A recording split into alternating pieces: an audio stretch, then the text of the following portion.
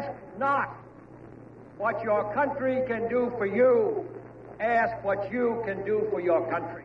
Hello, and welcome to episode 250 of Public Interest Podcast with your host, Jordan Cooper, where we interview politicians, activists, advocates, and others who seek to improve the state of the world. We're here today with Michael Chertoff, the executive chairman of the Chertoff Group and the former United States Homeland Security Secretary from 2005 to 2009. Michael is the chairman of the board of directors of BAE Inc., that stands for British Defense and Aerospace Incorporation, former judge of the United States Court of Appeals, Third Circuit, former assistant United States Attorney General, former special counsel for the Senate Whitewater Committee, and former law clerk for United States Supreme Court Justice William Brennan. Michael, thank you so much for joining us today. How are you doing? Very well. Thanks, Jordan. Excellent. So the first question I'd like to pose to you is, what are you currently doing, or what have you ever done to advance the public interest, and why? Well, a lot of what I do in my business now is focused on enhancing security for people, both in terms of cyberspace and also in terms of obviously the physical space. We live in a dangerous world. People read all the time about ransomware and other kinds of cyber acts, and we try to upgrade the ability of people to defend themselves as well as to warn them about what's coming down the pike. I also work on a number of projects involving internet governance. I do on a kind of pro bono basis. I'm vice chair or co-chair of the Global Commission on Stability in Cyberspace, which is sponsored partly by the U.S., partly by the Dutch, dealing with issues about how do we secure cyberspace and make sure it remains a free area for people to enjoy and participate in. I work on other issues involving, for example, election security and securing democracy against people who are trying to erode it. So I'm still pretty much involved in public policy things. Now, you come from a long line of family members in the law. Your dad and your grandpa were both rabbis dealing with Talmudic law, and then you became an attorney yourself. Would you speak about how you became so interested in security, particularly, especially perhaps that happened in law school, and how you became interested or aware of the growing threats and that you wanted to our security in America and what you wanted to do to ameliorate those threats? So I was, when I left law school and after clerking and having a couple of years in private practice, I became an assistant U.S. attorney. I became a prosecutor. I did organized crime cases, mainly against La Cosa Nostra or the Mafia. And then later I became United States Attorney, and part of what I did involve national security issues. There was some counterintelligence and counterespionage matters that we had to investigate.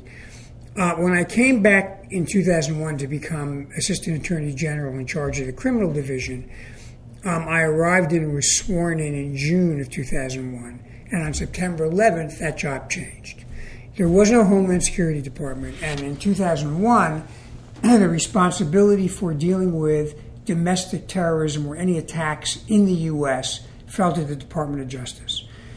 So under Attorney General Ashcroft, along with FBI Director Bob Mueller, I was one of the people who was in charge of what is our response going to be to terrorism. And we built the entire counterterrorism architecture over the next couple of years. And that dramatically changed the nature of my job from one pretty much all involved in making criminal cases to one in which counterterrorism and national security was a big part of the job. So having done that, and then being on the Court of Appeals, when there was a vacancy at the Department of Homeland Security, the President asked me if I would take that position on because he knew that I had been involved in the very early stages of actually developing our entire architecture of counterterrorism. And having lived through 9/11, that was one job you could not say no to. So as a consequence, I was honored to accept. I was secretary for 4 years, and then I retained an interest in these issues, obviously, after I left.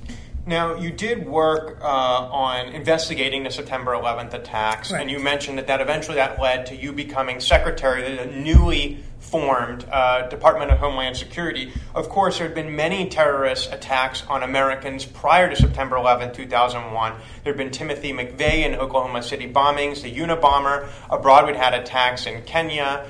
You also had the World Trade Center bombed in the early 90s in New York City. So there had been plenty of experience with Department of Justice and American federal government handling and responding to terrorism in the past. Can you describe what changed? How does the introduction of a new federal agency, the Department of Homeland Security, and the reorganization of America's response to terror, how did that change, the way we responded to terror, and what was your role in that?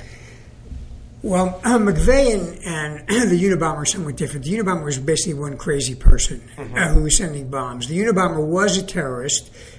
It was domestic terrorism. He was affiliated with a very small group of right-wing extremists, but he didn't pose part of a larger threat. Al-Qaeda and international terrorism did originally target us overseas. We had the embassy bombings in the 90s. We had the attack on the USS Cole.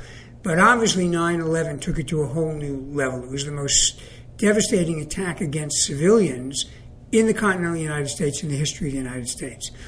And although we had been warned by bin Laden that he was declaring war on us, this really did make it a war. And it put us in a situation where we realized that we needed to rebuild our entire way of dealing with the issue of global terrorism because this was likely to be with us for a long period of time.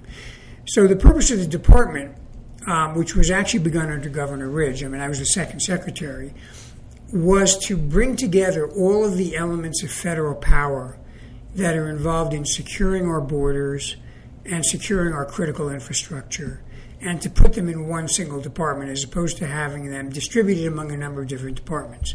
And the idea was to have a unity of effort in terms of a strategy to make sure we had control of our borders, had control of our aviation and transportation security, did have a strategy for dealing with our critical infrastructure, and was able to do that as part of a single approach.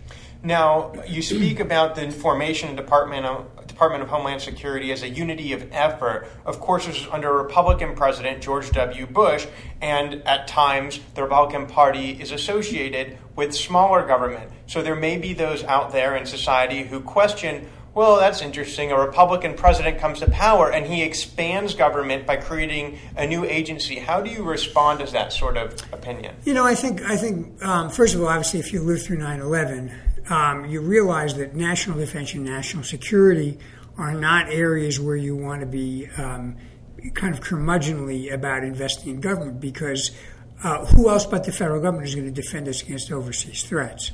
That doesn't mean that you spend money willy-nilly, but it does mean that having a department to bring together the various already existing elements seemed to make a lot of sense. And I will say that during my time, we had kind of almost the opposite problem of most departments. People wanted to throw more money at us, and we had to keep saying, no, we really don't need that much, or it's more than we can absorb. Why don't you wait? Because everybody obviously was very much invested in showing that we could raise our level of security. So your path is very interesting. You had been on the judiciary side, you've been counselor in the legislature, in the Senate Whitewater Committee hearings. You ended up being a federal judge, an incredibly sought-after position, and one of 93 individuals who became the U.S. Attorney General. It's just U.S. Attorney, yeah. Yeah, U.S. Attorney. So how is it, I guess I'm interested in your path, and each milestone that we enumerated earlier seems to be a career topper for many individuals, something that many would aspire to, few would get, and somehow you'd move on. How did you decide, I'm so glad I'm a judge, I'm going to move to be a U.S. attorney, or, I'm going to be a special, well, actually that came later, but how do you determine, how did it come that you were actually a cabinet secretary after being a judge? Yeah, well, I think, the lesson I learned was, you do want to have a plan. You want to be doing something in your life that you're interested in doing, but you shouldn't wed yourself too closely to the plan so that when an opportunity arises, you're not free to seize it.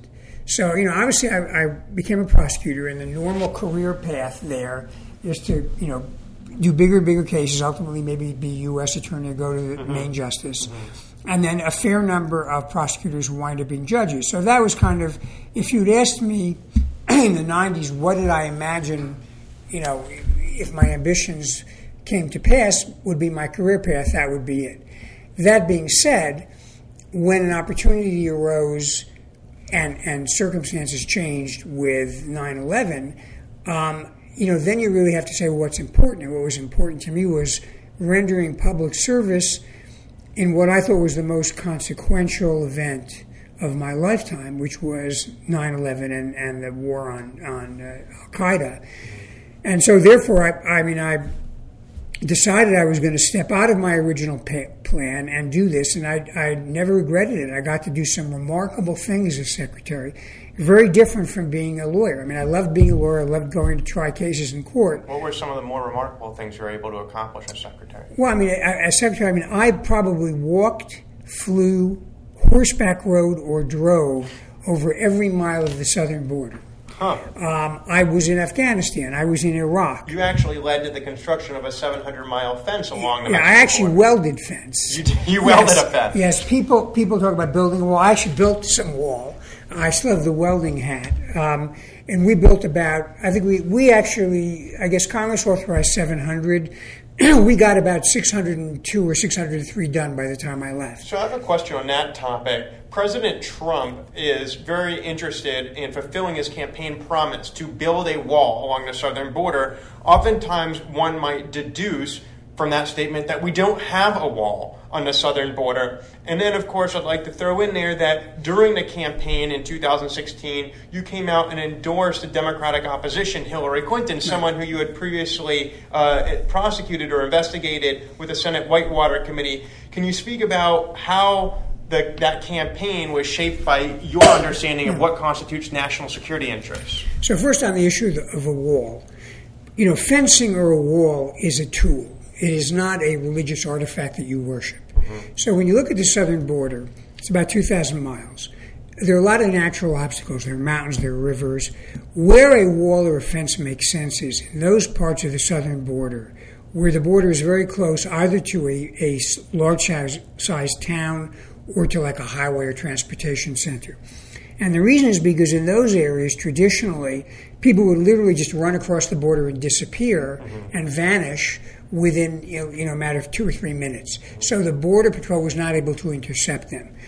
So we estimated about 700 miles, give or take, of the border would benefit from fencing or a wall that wouldn't stop people, because you can't stop people, but it slows them up. And that delay allows the Border Patrol to get there and intercept them and send them back. So, this was just a kind of a straightforward, practical assessment. In other parts of the border, a wall adds nothing. It's just a waste of money. But you do want technology. You want to have radar, you want to have sensors, you want to have roads so you can, again, drive there and intercept people. So we looked at the entire border that way, and we identified those areas where we thought fencing or a wall would add value, and that was about 700 miles or so. We've got, the vast majority of it built. Probably some of it needs to be upgraded, and there's some other areas that need to be filled in. But on most of the rest of the border, honestly, it's a matter of technology. And to me, this is about being smart. It's not about making a symbolic point. The other thing about controlling illegal immigration is if you enforce the rules on employment of people who are in the country illegally, if you enforce it against employers, as we did, that actually dries up a lot of the attraction that pulls people across the border. So again, that's a smarter and more efficient way of reducing some of the illegal migration. The last thing is, and I know, the current Chief of Staff, former Homeland Secretary John Kelly, knows this from his time in the military. A lot of this is stabilizing South America and Central America. If you have, functioning economies and a rule of law in Central and South America, many of those people are very happy to stay at home. They don't want to run away or leave. But when you have gang violence or security upheavals or a terrible economy, people are going to go flee to save their lives. So you've got to look at the whole thing as a system where you help build south of the border. You do have some infrastructure on the border, but you also have a system inside the country, our country, where we discourage the hiring of people who are not here with proper authorization. Sounds like there is a a national security argument to be made in favor of direct foreign assistance in order to stabilize other nations. Absolutely. If there's one lesson we've learned in the last 20 years is what happens overseas doesn't stay overseas. It visits us at home. When you have failed states and people in distress, first of all, you get a migration problem. You see that now in Europe. And then you also have a petri dish where terrorists and transnational criminal groups can recruit young people because those people have no hope. And so they see the gang or the terrorist organization as their only way to do something meaningful. So security doesn't begin at home, it begins actually overseas. And if we can work with partners to stabilize and build secure societies, they don't have to be models of Jeffersonian democracy, but they have to be basically functioning societies. That relieves a lot of the pressure that we feel on our own borders. On the topic of immigration, in the 1980s, President Ronald Reagan introduced some immigration reform. And some studies have shown that actually increased illegal immigration to some extent because there were seasonal migrant workers who would come to California, do some agricultural work, and return to their families in Mexico. Once the border was sealed, they no longer could return and have a safe faith that they'd be able to work again next season. So they would remain in California where they previously would have left, and then they'll bring their family over illegally into the United States because they're fearful that they couldn't get through the border again. Now that President Trump has spoken about removing President Obama's DACA and has asked for immigration reform on a congressional level, do you have any thoughts about, from a national security perspective, what immigration policy ought to be or the effects of immigration policy in the past? We tried to do the reform when President Bush was president, and I think everybody on both the Republican and Democratic side pretty much agreed on what you need to do, and I think you're exactly right. When you seal the border, what you're doing is, in a way, you're promoting a situation where people come here and then they stay here and they don't go back. Many people, if they were given the opportunity to come with a temporary work visa to do seasonal work, and you gave them identification, would be very happy to go back home again. They're not interested in being U.S. citizens. They want to go back and live where their families are. And as long as they know they can go back and forth, they're happy with that. And that also gives us the ability to monitor where they are because they have identification. That would take a significant chunk of illegal migration off the table and would cure that. And then what would be left would be people, including criminals, who are coming maybe not for benign reasons, but it would be far fewer than the total number of people who migrate in. And we could then focus law enforcement on people that we really don't want because they're here for a bad reason. So in many ways, having a system where you can have temporary workers coming back and forth would actually enhance law enforcement because we wouldn't be wasting time chasing people who are making beds in a motel or doing gardening. We'd focus our attention on that minority of people who are coming for a bad reason. Right. So speaking about those individuals who are coming from a bad reason, you mentioned earlier that essentially the war on terror began with September 11th, albeit there were instances of terror, Correct. Especially in the 1970s with airline hijackings and everything. So I wonder... And then, of course, you've spoken about your current interest in cyber warfare and the role that cyber war is increasingly playing on the global stage, from an American cyber bug that attacked the Iranian nuclear facilities to many other examples that I'm sure you're aware of. I wonder what our criteria is for when the war on terror would ever end, as perhaps in immigration, when does the war on drugs ever end? And it seems as though it's evolving into this new cyber frontier. Can you speak about what would constitute a successful victory against the war on terror? And can you speak about how it's evolving, particularly within the cyber realm? So, first of all, we talk about, what ends the war on terror, so to speak. And here we're really talking about terrorism that has largely been driven by radical Islamist groups that believe that terrorism will achieve their objectives. Although, to be honest, we've seen some, and we saw in Charlottesville, terrorism domestically coming from extreme right-wing groups, and historically we've had it from extreme left-wing groups. Just to interject, for those who aren't aware, Secretary Chertoff just mentioned Charlottesville was an attack by a young white male supremacist who killed African Americans, American citizens, in an African American church. Actually, I was Charlottesville. Charlottesville. Okay, sorry, that was Charlottesville was the white supremacist who ran over and killed a woman who was a counter demonstrator. But we did, as you point out, have Dylan Roof, who went into an African American church. He was a white supremacist, and he started to shoot and kill people in the church. Yeah. So we've seen, as we did with Timothy McVeigh in the past, a beginning of an increase in terrorism on the extreme right, and we may well see it in the extreme left. So terrorism is always been a feature of life. The scale of radical Islamist terrorism with ISIS until recently was an order of magnitude above prior terrorist situations because they actually controlled territory. And also there was a period of time Al-Qaeda in Afghanistan really controlled territory. And so that was an order of magnitude bigger. I think the reality is that terrorism is going to be with us for the foreseeable future. The question is, will it be contained and reduced, or will it expand and flourish? And in particular, will they be able to carry out attacks using weapons of mass destruction? Now, you raise the issue of cyber. We have seen cyber attacks that could be considered terrorist attacks. For example, the ransomware, the WannaCry ransomware attack of earlier this year, which it's been reported has been attributed to the North Koreans. You could argue that that is an act of terrorism.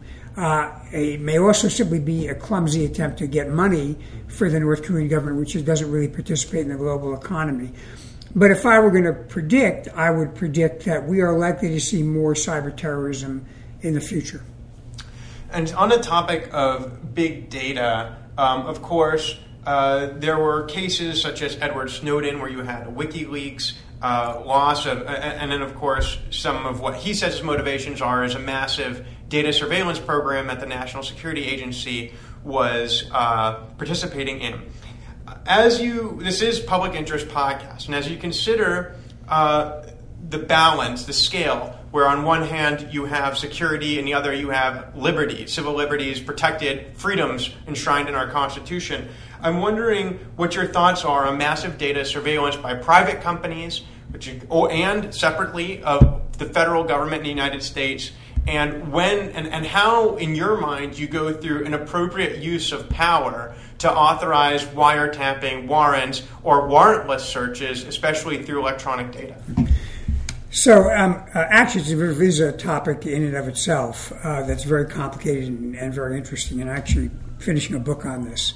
But basically, technology has really changed the way we need to understand how our legal system operates, because now we generate so much data about ourselves that, in a way, the idea that you can keep information about yourself hidden is rapidly becoming a pipe dream. Locational data, things we buy, things we look for online, where we go, all this winds up generating a huge amount of data. There's a limitless ability to store it, and given modern data analytics, there's a limitless ability to analyze it. Now, there's some good things that come from that. It can be a good way of identifying people who pose a threat to our lives and our safety. But it also can be inhibiting. And I think one of the things that we need to think about is to move from a system where we focus entirely on how do you keep your data hidden into one where you say, okay, we accept the data cannot be completely hidden, but you should have a right to control your data. It shouldn't be available to anybody who wants to look at it. There should be requirements for consent in some cases, or for a legal process in some cases. If someone wants to access the data, if someone wants to use the data in some way, and if someone wants to sell the data. So what I'm suggesting is that we move away from a secrecy model of what our rights are to a data control model where we own our data, including data about us, and within reason we have a right to say yes or no, or at least have a court pass on whether that is accessible to other parties. So a cyber data bill of rights. In a way, that's right, and one that's a little more granular and a little bit more flexible than the all or nothing proposition of traditional physical privacy, where it was simply a question of, are you closing the door or are you opening the door? Now, as we approach the end of the podcast, a few questions as we shift to a more personal approach to your story. You prosecuted politicians, Jersey City Mayor Gerald McCann. You prosecuted Italian mafia in the New York City area, organized crime, corporate fraud. You put away Kenneth Lay, Jeffrey Skilling. I mean, people with a lot of resources, people who are dangerous, who fought against terrorists. Have you ever considered any sort of personal risks or threat to your personal safety as you've made decisions to try to advance public safety for the public? I didn't really. Traditionally when you went against the La Cosa Nostra, the mafia, they didn't really do anything with respect to prosecutors or FBI. Now, there are some criminal groups that actually were different, like the Sicilian mafia would kill prosecutors in Italy, and the Albanians, for example, could be threatening of prosecutors. I had a couple of occasions there were some threats, but not really anything that rose to a serious level. Obviously, with terrorism, terrorists do carry out threats, but I always felt I was pretty comfortable with security that I had. I'm mindful about where I am, and I try to have situational awareness, not so much because I think people are going to target me per se, but because I think in this day and age, you can walk down the street of Paris and someone can get behind the wheel of a car and decide he wants to run you over. So you've got to be at least somewhat aware of your surroundings and have a thought through what you would do in the event of some kind of an emergency. A final two-part question for you, Michael.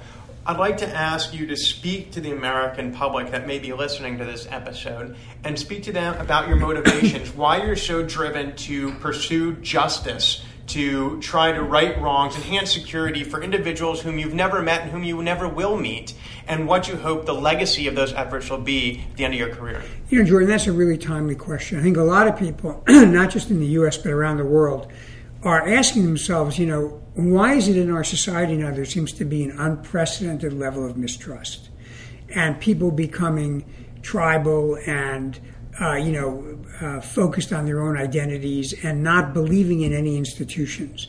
And, I think there are complicated answers to this, but one thing I believe in is the rule of law and fairness. And if you look at, like the Arab Spring, for example, that got started because a street vendor was being unfairly treated by a local police officer, I think in Tunisia, and he set himself on fire in protest.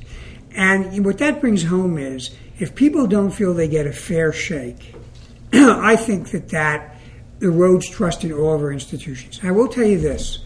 I remember two big financial scandals prior to 2008 that I was in the Department of Justice handling. One was the savings and loan crisis, which was, I think, kind of at the end of the 80s, when a lot of savings and loans went bust because of fraud. And then there was the Enron case you mentioned, and similar financial fraud cases right around the beginning of this century. In both cases, the Department of Justice, and I was involved in this, was very, very aggressive and vigorous in investigating and prosecuting people who had committed crimes. And I always believed that one of the reasons to do that and to achieve justice was so people said, maybe there was a failure here and that someone committed fraud, but the government has stepped up and they've gotten justice and they've punished it and they're taking it seriously. I think when you look at what happened in 2008 with a huge meltdown financially, there was a little bit of a sense that perhaps the government was afraid or unwilling to pursue malefactors as aggressively.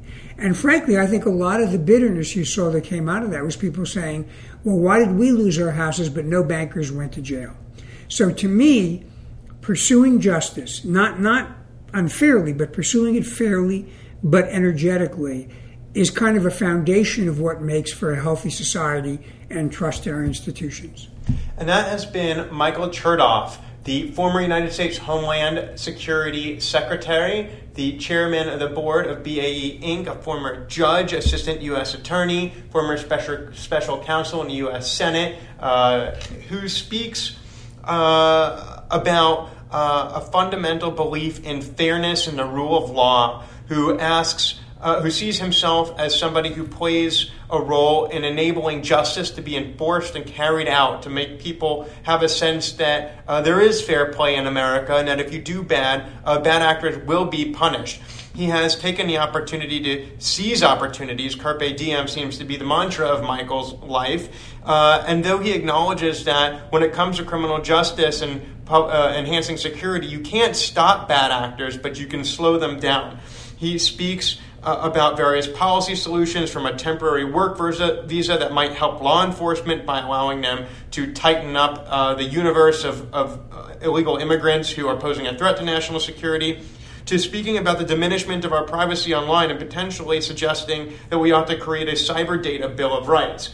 Ultimately, Michael speaks about enhancing security for all Americans, not for any hyphenated Americans, but for Americans as a national body, as a country that he's willing to put ahead of party, as you saw with his endorsement of an opposition party leader last year's presidential election. And for Michael, ultimately, advancing the public interest is about making sure that everyone is safe, secure, and given a level playing field to pursue the American dream. Michael, I'd like to thank you for joining us today. Great, Jordan. Great. Terrific. This has been another episode of Public Interest Podcast with your host, Jordan Cooper, where we interview politicians, activists, advocates, and others who seek to improve the state of the world. I'll remind you to subscribe on publicinterestpodcast.com and on iTunes. Leave a review of this podcast on iTunes and listen on Stitcher, SoundCloud, CastBox, Blueberry, Player FM, Facebook, Twitter, LinkedIn, and YouTube. Should you wish to comment on this episode, you're welcome to leave a voicemail at 240-630-0380. And the first 3 minutes of that voicemail may be played in future episodes of Public Interest Podcast. Should you wish to support the podcast, you're welcome to leave a contribution in an amount that you feel comfortable with at publicinterestpodcast.com. Thank you so much for listening, and we'll talk to you next time.